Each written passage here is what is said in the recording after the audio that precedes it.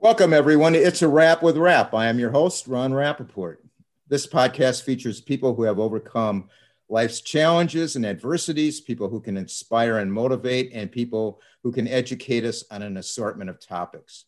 My guest today is my sister in arms against breast cancer, Carrie Madrid from Riverside, California. In 2012, at the age of 41, Carrie was diagnosed with stage 3 infiltrating ductal carcinoma of the breast. Carrie endured a mastectomy, chemotherapy, radiation, and reconstructive surgery. As a divorced mother of 3 children, Carrie struggled financially and emotionally throughout her cancer extravaganza and got to know other patients going through similar struggles. Committed to positivity and a strong belief that she could be a role model for others faced with a life-threatening diagnosis, laughter and lip gloss became her motto.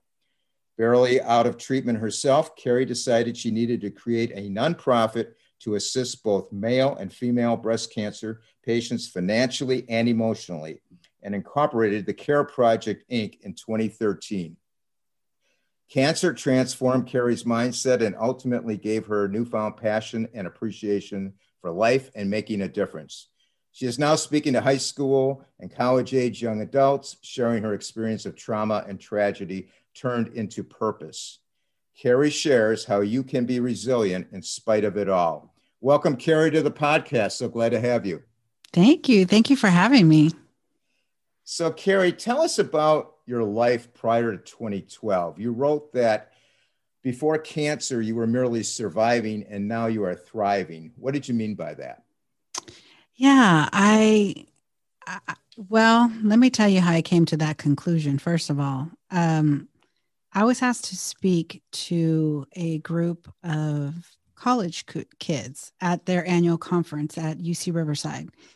And I had never been a keynote speaker in my life. I'm not a public speaker. I'm not even a college graduate. And I thought, who and why are these people asking me to speak at their event, right? And so in order to try to prepare for it, I was like, okay, what am I going to say? What lessons, what nuggets of wisdom can I give them? So what I did was sort of an exercise in that I took myself to Dallas for a weekend. I sat in a little 1-bedroom apartment in an Airbnb, and I started writing out on my laptop from my earliest childhood memories up until my cancer diagnosis. And I just thought, I don't know where this is going to go, but, kind of the life defining moments and things that have, stuck with me all these years. Sure. And there was a lot of things. So my parents grew up and they both were born and raised in San Francisco, met in high school, 15 and 18 years old, got married young, had my brother and I, and they divorced when I was about 5. And so that kind of changed the trajectory of my life, as most kids of divorce, right? Sure. So my brother went to live with my father after a time. I went with my mom. Eventually, my mom remarries, has a set of twins, my little brothers, who I adore, when I was 8. And that kind of changed my life a bit, right? And a lot of changes at an early age, yeah. A lot of changes at an early age. And then we relocated 500 miles away from the Bay Area to Southern California when my stepdad got a new job. So what that did was sort of really disrupt the obvious visitation with my father and my older brother. And it set me in a new world that was completely different from Northern California. Anyone that's been in California for any amount of time knows that it might as well be 2 different states. Yeah. So different between the Bay Area and Southern California. And they both have their great qualities, but it is a different life. Right. So as I was writing these things down, it started with the divorce and certain things that left me feeling a certain kind of way, right? Feeling like I didn't fit in at dad's house because it was such a different environment, feeling like I didn't belong in my mom's house any longer because now the focus was on the twins.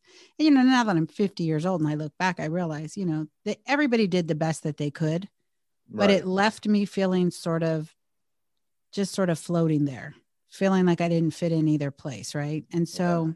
Understandable. Yeah, so there was that. And then as I kept writing, there was instances of bullying, like in junior high school, right? And always being asked back then, what are you? What's your ethnicity? The Mexican kids would ask me, "Are you Mexican? Your last name's Madrid." "No, I'm not." "Okay, well, what are you?"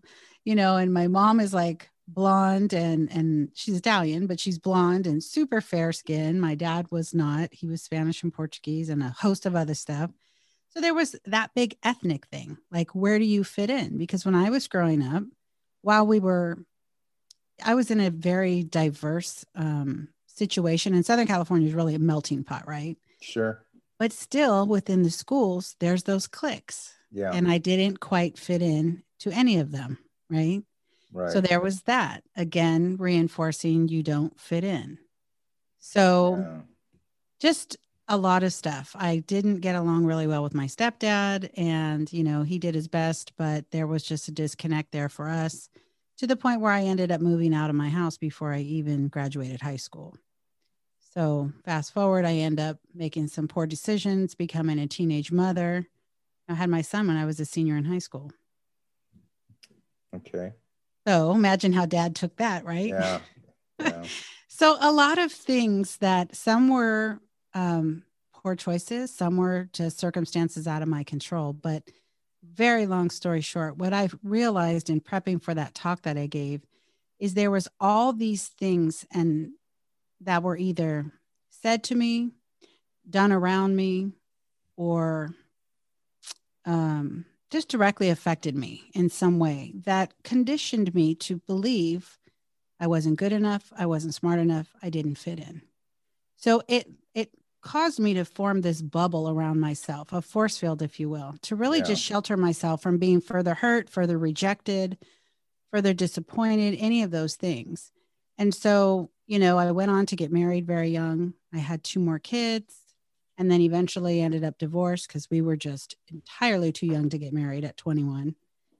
And, unfortunately, I grew up and he didn't. And he was a fantastic father, but he was a horrible husband, and just repeated, infidelities and all that. And eventually I just woke up and went, enough is enough. That's it. But even with that, it reinforced, okay, I wasn't good enough. How come I couldn't make him appreciate what he had? That whole thing. Yeah. If you fast forward to right before my diagnosis, I was a single mom, like you noted. I was working 2 jobs for over 9 years. I was grinding and working hard and getting the bills paid. And in my kids' words, I was an amazing provider, and I always made a way. And I did have help from my dad along the way, when Anthony's feet were growing like crazy and he was going through, 3 different sizes of shoes in a year, my dad would be like, "Don't worry about it. I got it." Yeah. So I had help, from family, but it was tough. And so eventually, right when I quit that second job and I kind of just thought, okay, let me adjust my life and we'll make it work. We moved to a cheaper apartment, all that good stuff. I was walking around a local mountain, getting my exercise in, and I kind of was talking to my creator saying, "Hey, what am I supposed to do with the last half of my life? Like, there's got to be more to life than just surviving as a single mom. There's got to be more to life." And I'm the type that I need to feel like what I do is making a difference. I've worked the same job in for a catastrophic case management company for almost 22 years now. So it's been a great job. It's been great stability for me to provide for my kids. And I feel like I'm making a difference within the company, but I know that in the end, I'm just a number in a corporation and I needed more, So I had volunteered at the high school, helping run the girls basketball program as their booster president for 6 years, I think. And at that point, I just was, like I said, walking around the mountain going, what am I supposed to do with the last half of my life? I can't be that creepy adult at the high school, even after my kids are gone. Right. You needed some purpose. I needed some purpose. And Ron, I rolled over in bed 2 weeks later and found 2 tumors. And I was like, okay, God, that is not what I had in mind. But sometimes God sends signals. Man, right? Yeah. So Carrie, how did you react to the diagnosis? It sounds like a load of crap, but to be brutally honest with you, I had a total peace about it. And I don't say that as a yay me. I say that as a, oh my gosh, there really is a divine purpose in this. I in no way, shape, or form wasn't scared. I was definitely scared. Yeah. I was definitely, I think, in shock. But at the same time, I just had a total peace about it.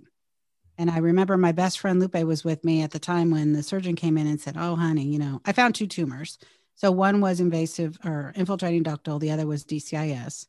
Very different areas, same breast. And they just explained to me this is systemic, this is serious, this is large. We gotta go in right away." And I remember her looking at me and she just said, "How can you be so effing calm?" And I said, "You know what? I have 32 basketball daughters watching me and my own two and my son. And maybe, just maybe, this is like a responsibility given to me to show others how to deal with it. I don't know, but it's okay." And I just kept saying to her, "It's okay." And she was like, "Yeah, this is not okay." And we cussed a little, but other than Yeah. that, I really did have a peace about it. Okay. That sounds really kind of like I felt, when I got my diagnosis too. Did you? Yeah. Um, Tell us about the treatment that you received, and did you have any emotional support getting through it? Yeah, so the day that I got those results, the decision was made right then. We have to have, the doctor says we have to do a mastectomy. There's no way around it. I'm like, Yeah. fine, take them both. Take them both. He said, "No, I'm not going to take them both because you're young, you're going to have reconstruction. Um, and I'm just the general surgeon. I'm there to cut the cancer out. A plastic surgeon will make it real pretty. So how about we do a single mastectomy now? You get through your treatment. Then when you're ready for reconstruction, they can take the other if you still want it." And I said, "Okay, that's fine." So 10 days later, I had a single mastectomy. Then I had chemo radiation. My mastectomy, my dad flew down. He was still alive. He flew down from the Bay Area, even though I begged him not to. He was like, "I got to be there." And I was like, "Seriously, I'm getting a boob cut off, Dad. You want to be there?" He's like, "Yeah." And I'm like, "How about you come down for chemo?" Like, Hey, dads are dads, I know, do I that. know, but I just thought, oh man. So my dad flew down. My mom was there. Luckily, they were friends. So my mom and dad were there. I was dating somebody at the time that was getting pretty serious. So he was there. I sent my kids to school, business as usual. The girls Yeah. were, one was in junior high, one was in high school. My son was in Korea serving in the Air Force and he had just got there. So he couldn't come home yet. My doctors were working to get him back to the States. But I had my parents for my surgery and my beloved Dr. Martin, who was a fellow basketball mom and is one of my best friends and my primary care physician. So she really kind of orchestrated my care. When I came home from surgery, my mom was kind of there to, do laundry and go get groceries. And my dad just was there, like, give me a bill to pay, give me something to do, like dads do.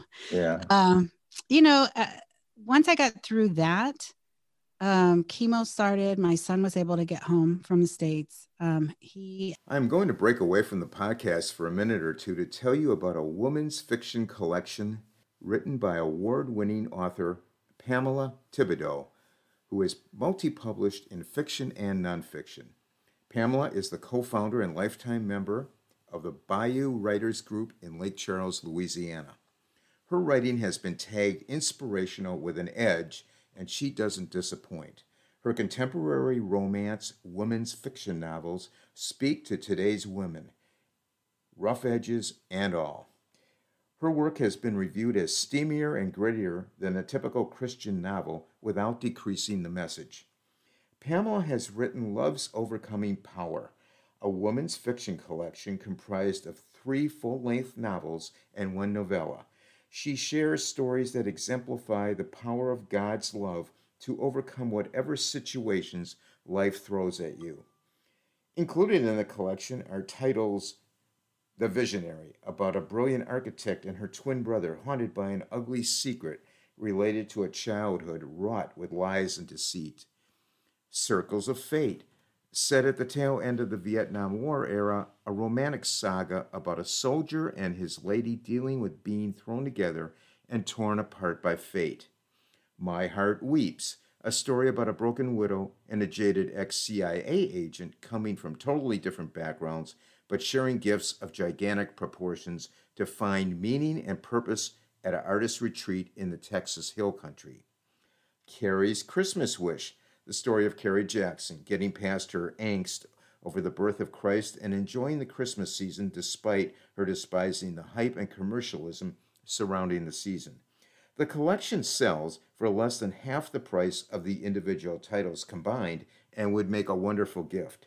Available through Amazon, Barnes & Noble, Books A Million. All the information will be listed in the podcast notes and will be featured on the podcast Facebook page and website. And my mom took me to my first chemo treatment, which I think was the scariest part of everything, right? Because you don't know. You just know, you see all those bad Lifetime movies of everyone's puking their guts up and they lose all this weight. And but I had my son for the first chemo, and I had 6 chemo treatments, all 3 drugs at once, 6 times every 3 weeks.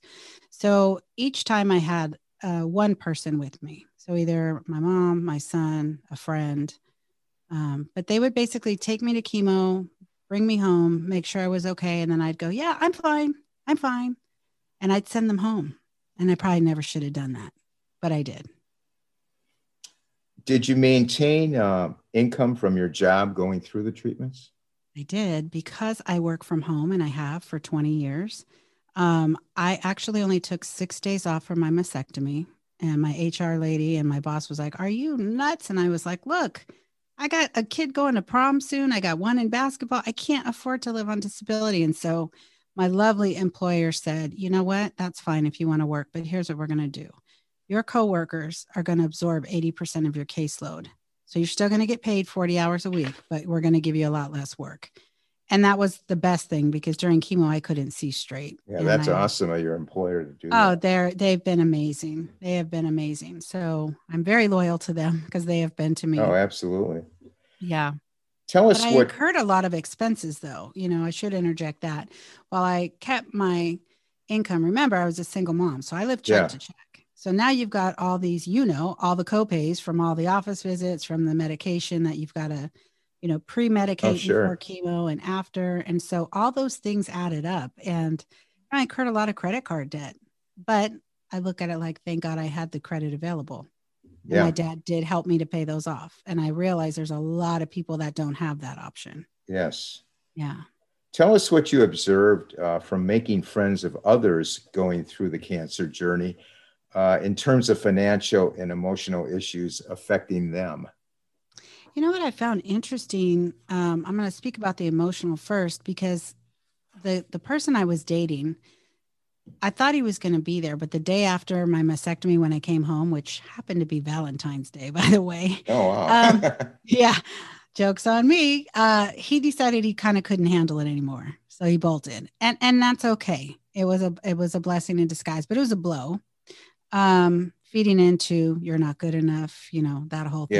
Yeah. Going into that scenario. Going back there. Yeah. So, but I had a job to do. And so I stayed focused on taking care of me and what I needed to do. Sure. But emotionally, what I found perplexing at the time was, I would be in the chemo suite, right, where there's like 20 chairs lined up, and there's all these people having their chemo, and there would be a lot of spouses there, and just doting on their person, right? And here I was, like, by myself, and I might have a friend, but I was just like, it's not the same, right? And so I would see them sort of falling apart, and I would hear them in like online like Facebook groups, right? And in particular, I'm in a group that's all female, and they would be in there sort of just really expressing how distraught they were, and how sad and how scared and how terrible it was, and their husband this and their husband that and their partner this and their partner that. And I was sitting there thinking to myself,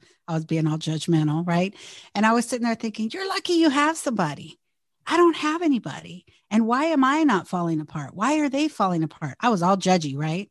Well, you were tough. You had to be tough. I had to. And so this is what I found. This is what I found in retrospect, right? So I have an ex-boyfriend who's still a very good friend of mine, lives out of state, and he knew I was going through this. So he called me up and he said, "Hey, I'm going to be in town this weekend. I know you're having your chemo. Can you let me take you?" I want to take you. Let me just take care of you. Cause I know you're probably over there trying to act all badass and you're not letting anybody help you. And I'll come cut your grass and whatever needs to be done. And I was like, whatever. Okay, come on. And so guess who was a hot blubbering mess that weekend? Me. Cause I could be. Yeah. Right? Yeah. So man, lesson learned. So that's what I found emotionally, that a lot of people just really, even though they have all these people around you, right? Even though you have all these people around you, you can still feel very lonely and afraid because all those people mean well, but if they haven't been there and done that, they just don't get it. Well, you had that inner peace too. I did. Yes, you're right. And that inner peace, got me through a lot. Yeah. Especially, for sure. Especially when they carted me into that operating room. Yeah. And you're all by yourself, right? Oh, yeah. Yeah. There's nobody else there. You got the man above. That's about it. Yeah. But yeah, exactly. And I will say that financially, what I noticed is there was a lot of people that were saying, well, I'm not going to have treatment this week after all. And I would think, oh, why? Is it because your blood counts are low and your immune system is too compromised? And they'd say, no, it's $150 copay for chemo and I need to buy groceries. Yeah. So I noticed that people were choosing between the everyday necessities or having their treatment. And as a mom, I know, because I had athletes, they eat a lot, right? And there's only so much spaghetti you can feed them, right? Yeah. You got to give them other stuff. And so I just thought, oh my gosh, nobody should have to choose that. Because like I said, that's heartbreaking to hear. It is heartbreaking to hear. And, someone not sending their kid to prom. Yeah. Because they can't afford to go buy that dress, or they physically cannot get up and go to the mall or wherever to help them pick out a dress. Right. So that just crushed me. Carrie, what prompted you to start the CARE project, and how did you accomplish that task with no prior knowledge of nonprofits?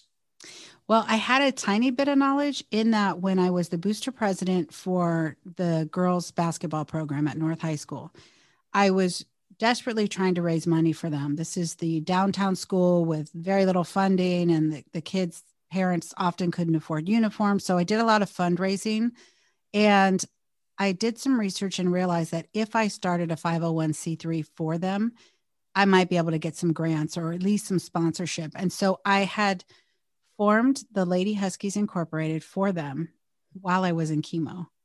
Who am I? What a nut job. I had no business doing that. I had no idea what I was doing, but I used LegalZoom. I got it done and we raised some money. And so I had just that little nugget. Yeah. But I just knew that something had to be done based on what I just shared with you about the stories I was hearing. So I just talked to my friend Christina, who is also was also a single mom at the time with 4 daughters. So we both work hard and had little side hustles and just decided, like, if anyone can help people find a way to pay bills, it's us, And she just looked at me like I was nuts. And I was like, can you be my co-founder? She goes, what does that mean? I said, I don't know. Just come along and just help sign me. The papers. Yeah, sign the papers. And you know what? My family has been incredible because they looked at me like, okay, if this is going to get her out of the basketball gym and give her something to do, because this was a year, I actually started it in 2013. So I was still like in treatment. Yeah. But it was kind of a natural, organic thing. But I think I've shared with you before, like for me, it was just a passion project. Like, oh, I'm going to help people. I had no idea I was like starting a full-on business. Yeah. But my community, my family got behind me. They funded it for the first year. We didn't have an office or anything. So no overhead. Right. We volunteered. Yeah. And I'm able to. My boss is so supportive. He's actually donated. He knows what I do. And I always tell people, if you have something that's really heavy on your heart, like I really need to do this and I have no clue how or why, and yeah, God, I really don't want to do that. If you put one foot in front of the other, and if it's meant to be, every door opens for you. And it might not be pretty. It might not be easy, but shit gets done. Well, as they say, sometimes you got to listen to the universe, right? The universe is sending you signs. Oh my gosh, Ron, I tell the story. It's like sometimes I get these big, bright ideas, right? And I feel like I get this little tap on my shoulder, like, hey, you know that thing you've been thinking about? You should go do that. And I go, yeah, who am I to do that, right? The old tape. Who am I to do that? I can't do that. I'm not smart enough. I'm not college educated. I'm not going to do that. Then I get popped upside the head, like, hey, didn't I tell you to go do that? And I'm like, right. hey, God, come on, man, settle down. And then Yeah. something knocks me to my knees. And if it's Yeah. a crisis that I go through or a crisis someone I love goes through, and then I'm like, all right, I got it. I'm going, okay. I don't know what I'm doing, but here I go. You got to be positive. You do. Carrie, tell us about what the CARE project initially accomplished in the early going, just the early going. Well, in the very beginning, we were able to get a small footprint here in our community, and really the focus was solely on the financial aspect. So it was about gathering gift cards from people that wanted to donate, Target gift cards, Walmart, grocery gift cards, fuel cards, whatever could help with, what I always say is the everyday necessities that become luxuries when you're not working full time. What I noticed too is we had a lot of very young patients with babies. So they were still buying diapers and formula and wipes and all that stuff that's so extra. And so that was initially what our goal was to do. And that's what we thought we were only going to do, but it kind of morphed. Well, now that you mentioned the financial things that you did, tell us about the emotional support that your organization offers. Yeah, so I realized the more I took phone calls and started speaking to people about their financial needs and mailing them out gift cards, or I'd meet them in the park. I mean, you think I was a drug dealer meeting them with groceries. Here, go get some groceries, But what I realized is that I would spend an hour on the phone with a patient, just talking to them, letting them vent, and then kind of being able to just say, I hear you and I get it, but try to consider this, or, kind of try to give them some perspective. Mm-hmm. And I'm good at that. And I don't know where it comes from, but I think it's my keep it real approach. Like, I'm going to love on you, but I'm going to keep it real. Yeah. Right. So we can get down on the mud and we can cry together and we can complain and we can do all that for a minute. But now we got to get up and dust ourselves off and keep moving. And I found that I was able to, I think, provide sort of some comfort, but more so even safety. Like, they saw I had already been there, done that, and I was still in the crux of it and going through more treatments, and, I still had reconstruction to go. And so I realized the power of talking with someone who's in the trenches with you. Right? Oh, yeah. So it became like, okay, now I need to meet other survivors that can act as mentors, so that when these newly diagnosed people call me, I can kind of link them up if they're around the same age, if they're both single moms, if they're both religious, whatever that case may be. Right. Right. And so it started with the mentorship program. And then I also realized that I didn't want to do a support group, so to speak, because you know me, Ron, I'm a badass chick, right? I don't need to sit around and cry. And that was my thought of what a support group is, right? That was all I saw on TV. What I needed was to socialize with others that got it, where you could sit around and shoot it and just, complain and share resources and tips and tricks of how to manage stuff. So we started the social club. So I was like, we're not having a support group. We're going to have a social club. So with all that, we used to meet in the library community room for free. And it just became to the point where, okay, we need an office. And then eventually that happened. Tell us about who Shannon Brown was and the annual grant that you present in her name. Yeah, so Shannon was diagnosed with breast cancer at age 34, and she sauntered into one of our very first Survivor Social Club meetings in the library. And she came in very quiet, kind of reserved. All I knew is she worked in HR. She had done some personal development classes and was kind of like a public figure on Instagram, which I wasn't even really big on Instagram then.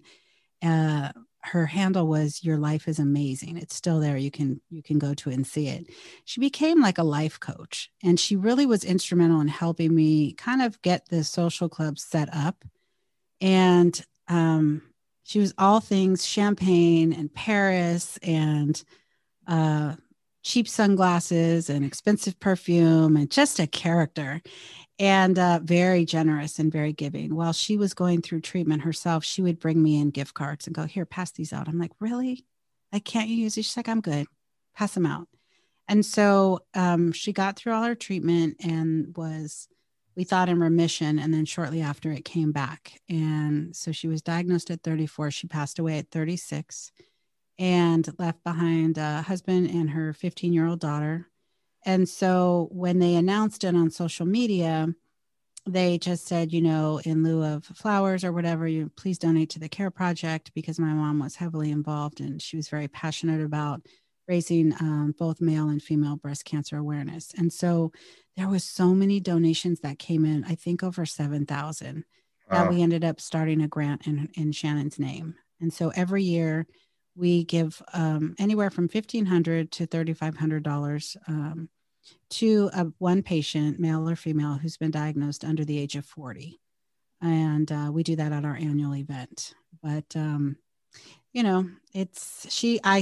looking at a picture of her right now in my office. I feel like I talk to her all the time, like she's Gazoo on my shoulder, Gotcha. Yeah. I'm like, you're not going to believe this, Shannon. And then something will happen and I would get a random phone call and they would say, my friend Shannon Brown used to talk about you. I'm like, oh my gosh, really?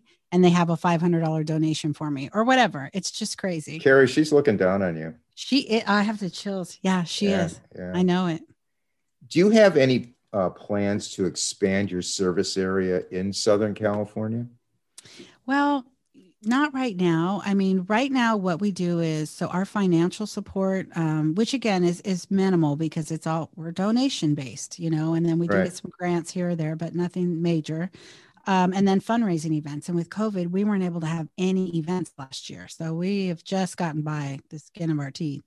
But we do provide, we're based in Riverside. So we service all of the Inland Empire of Southern California, mostly San Bernardino and Riverside counties for financial support.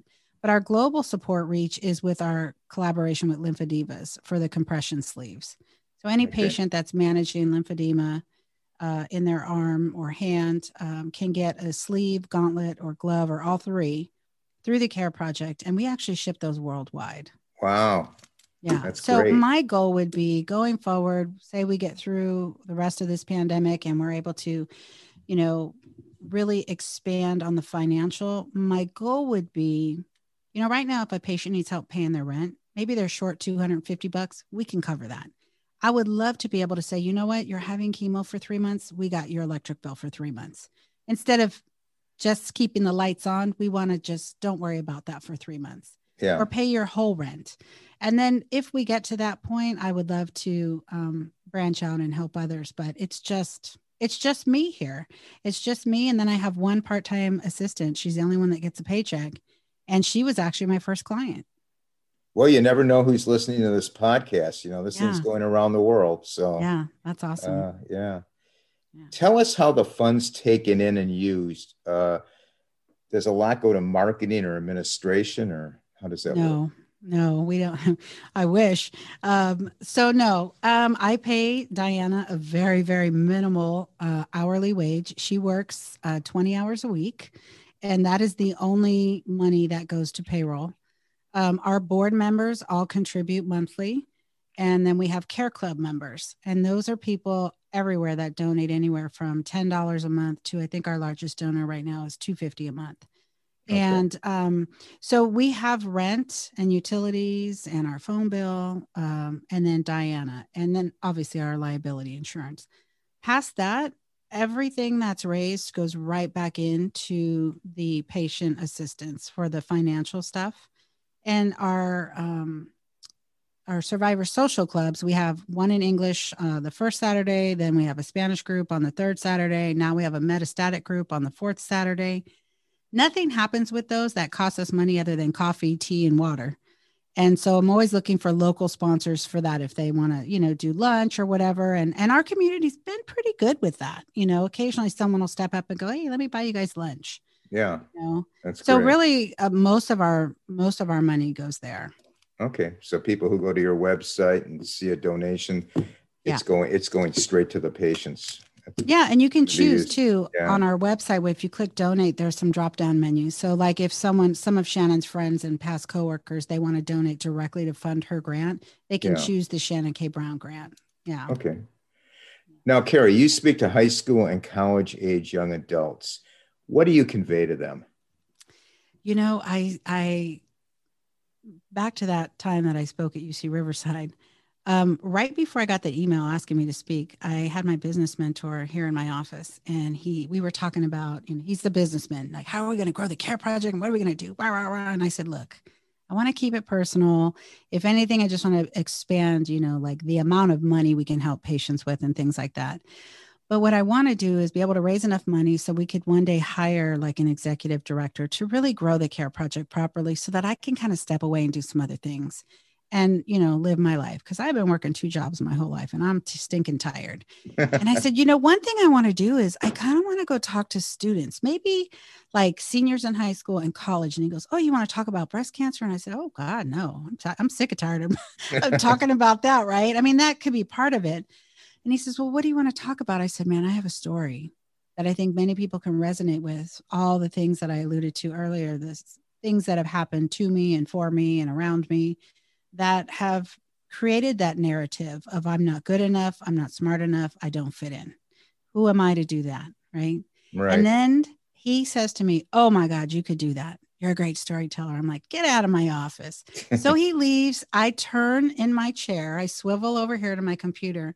I pull up my email and UC Riverside asked me to be a keynote speaker. And I was like, you got to be joking. Wow. This is not even funny. I'm not ready, God. And he was like, yes, you are, because you asked for it. So I went and I shared my story. I shared some of the things that had shaped me and conditioned me into believing I wasn't all those things. And the Amen choir was there. They were like, oh my gosh, I get it. I mean, so many people resonate with that, right? Yeah, whether you're college educated or not. Oh, yeah. So I share very vulnerable, raw stories. It's not always comfortable to hear things that have happened to me growing up and young adulthood that have shaped my life and why I am so passionate about letting people know, like, you know what, you are worthy. You are good enough. You are smart enough. It doesn't matter how many degrees you have. Some of the most titled people I know are big dummies. Let's just keep it real. Yeah.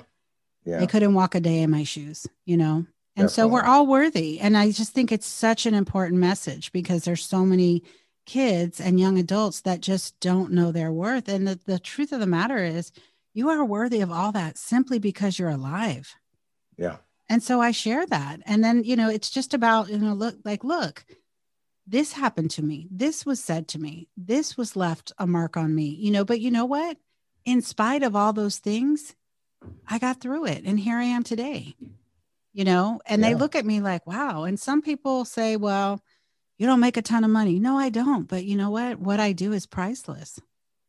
Absolutely. And so, right. So, absolutely. Yeah. It's just, it doesn't, yeah. So I share all those things. Okay. Well, what tips do you have for people going through the cancer journey, facing financial worries due to, in some cases, having assets and having problems getting help? I noticed this is going on in the Male Breast Cancer Coalition that I'm an advocate for, as you know.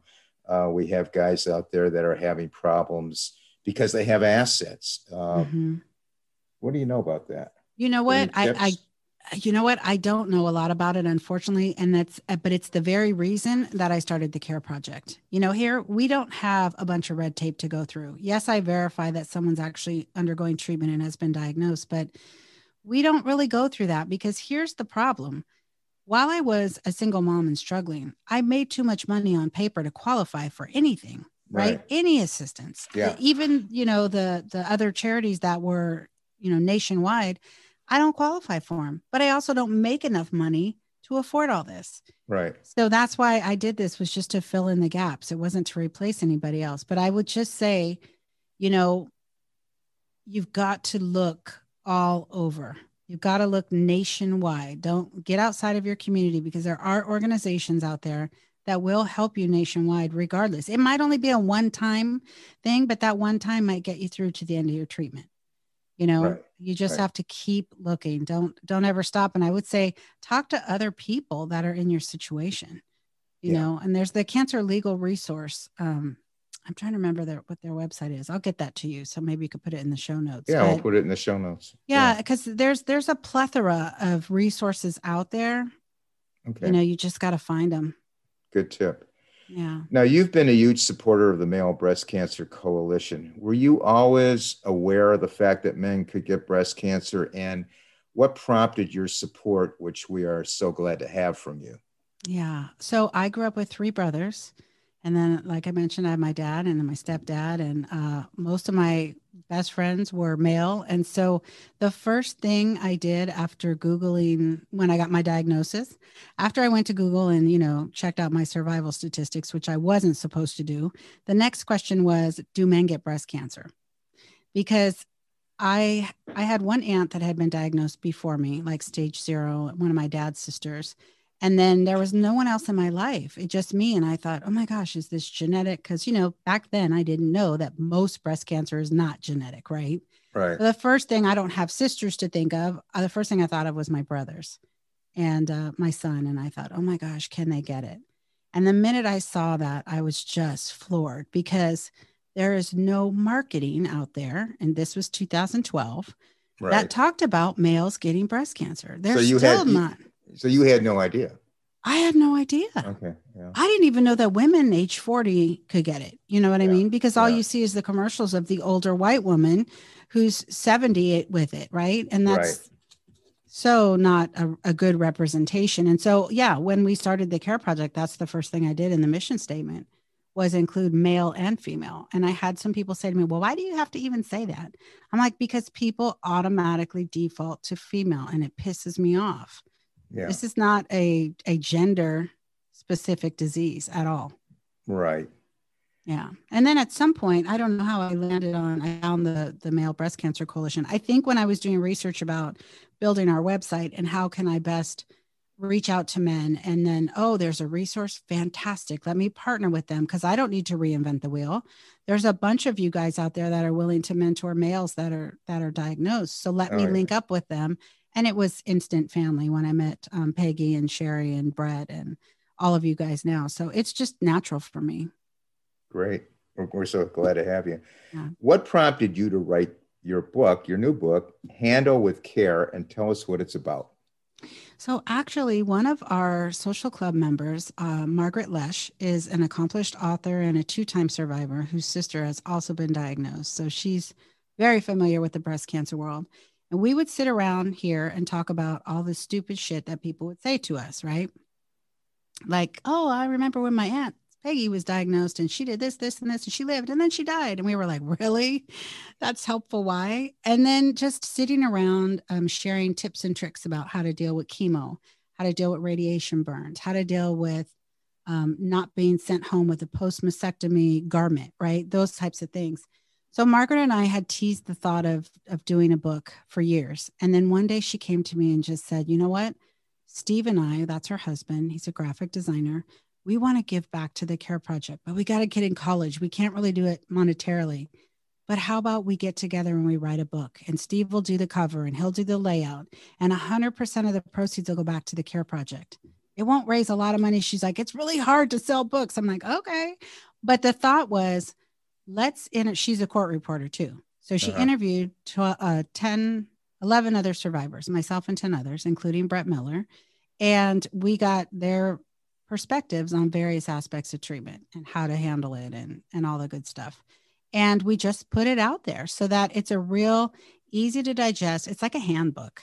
And it's not only great for newly diagnosed, it's good for people in treatment and it's good for the people that love them because you're going to get a real good perspective of what they really feel like when you say certain things to them out of the kindness of your heart. And it doesn't hit us that way. And now you're going to understand why. It was fantastic. Margaret is an angel. She did all the work. I wrote some of it. She wrote most of it. Was a lot of transcription, really. We used the survivors' words, word for word. So a book, not only for the patient, but also for the caregiver. Absolutely. Absolutely. In fact, one of my aunts, who's my mom's sister, who is my godmother, she loved the book so much. She went and bought like 10 or 20 copies. And I said, Auntie, what are you doing? And she goes, I'm going to have this book in my trunk in case I run into anyone diagnosed or someone tells me that their sister was diagnosed or whatever. Right. She goes, I learned so much and I so apologize for the things that I said. I'm like, you didn't know better. I didn't know better, and so mission accomplished, really. Yeah, it's a great definitely. book. Yeah. Now, you now have a podcast, Breast Cancer and Beyond. Can you tell us about that endeavor and what are the topics you discuss? Yeah, so it's called Handle with Care, Breast Cancer and Beyond. And the reason we did the breast cancer and beyond was twofold. One, people think, as you know, when you're done with active treatment, they think, oh, you're good now, right? You're good. You're back to normal. You're moving on with life. And truly, survivorship is often the hardest part. You're dealing with the anxiety, the PTSD, the scanxiety, the follow up, all the stuff, all the things that go on. So it was meant to be a platform in part to discuss all those things and enlighten everybody and give patients going through it some help and perspective, if you will. But then also just to go beyond breast cancer. I think that a lot of different types of cancer, they can resonate with everything you and I have experienced as breast cancer patients, right? It's a lot of it is, it's all relative, right? Yeah. And so I do talk to other I talk to breast cancer patients. I talk to caregivers. I talk to professionals. I talk to other cancer survivors, testicular cancer, young men. For me, it's a lot about raising the male. The men's health issues are important to me. And I think in part, like I said, I have 3 brothers and a son. That's really important to me. And now I have all you guys. But also, I'm just sort of wired to support the underdogs, if you will, and the underrepresented. And so for me, it's about giving them a platform to share their stories, how they coped, and just to just get it out there, let people keep it real and keep it raw. And we do keep it real, Yeah. And what you're doing is great. And, we're not getting that from, the big pink organizations. Right. So it's great to have, guys like you out there. Yeah. What are some of the common mistakes people make going through the cancer journey? The patients themselves? Yeah. I would say buying into that toxic positivity. Look, we all know that it's important to try to maintain a good attitude and a positive outlook and to be hopeful and to be faithful. And all of that is very important. But I found, and I'm going to speak from myself, the biggest mistake I made was one I see all the time. And it's just trying to say, oh, yeah, I'm fine. I got this. I'm good. And not reaching out for help, whether it be emotionally, financially, physically. There was things like I lifted a box last week that I'm still not supposed to lift heavy stuff. I lifted a box last week and I'm like in pain today, because I didn't reach out for help. But when you're in treatment, it's so important that you just keep it real with the people around you. I think that that's a big mistake, is not letting people know exactly how you're feeling, because guess what? It's okay to not be okay. Yeah. And you can't do it alone. You can't do it alone. You cannot do it alone. You cannot. It almost cost me my life as a complication of surgery. That's episode 1 of my podcast. But it was a real life lesson. You got to ask for help. Yeah. What are you most excited about going forward with the CARE project and your advocacy work? I'm most excited, if I'm being real, of just still being here through COVID. I mean, talk about a heavy hit. I mean, I'm excited about that. I'm excited about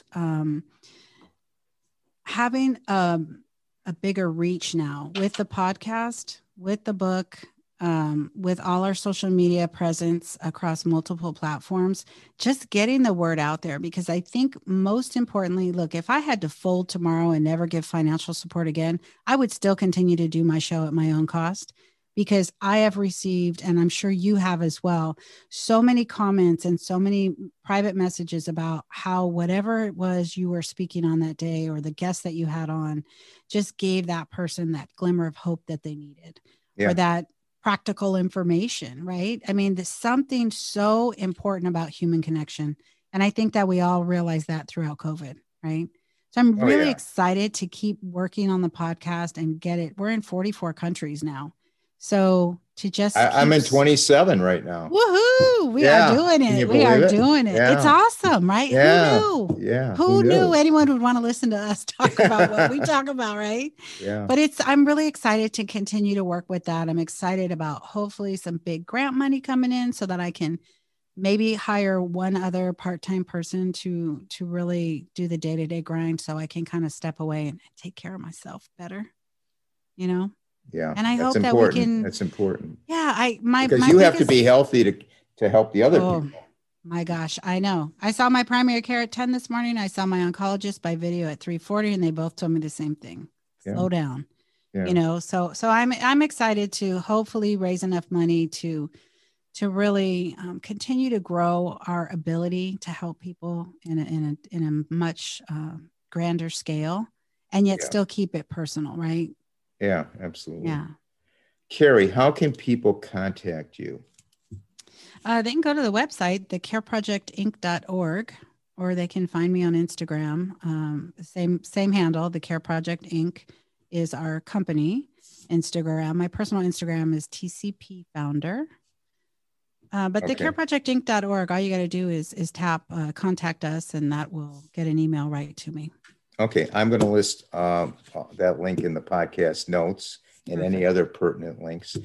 It was a pleasure and an honor to have you on the podcast. This show features extraordinary people doing extraordinary things to enrich other people's lives, and you certainly fall into that category.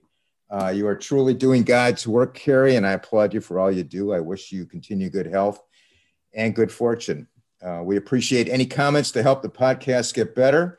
Please email us at itsarapwithrap@gmail.com. Our website is itsarapwithrap.com. Our Facebook page is It's a Rap with Rap. And thanks everyone for listening. Please stay safe. And for now, it's a wrap.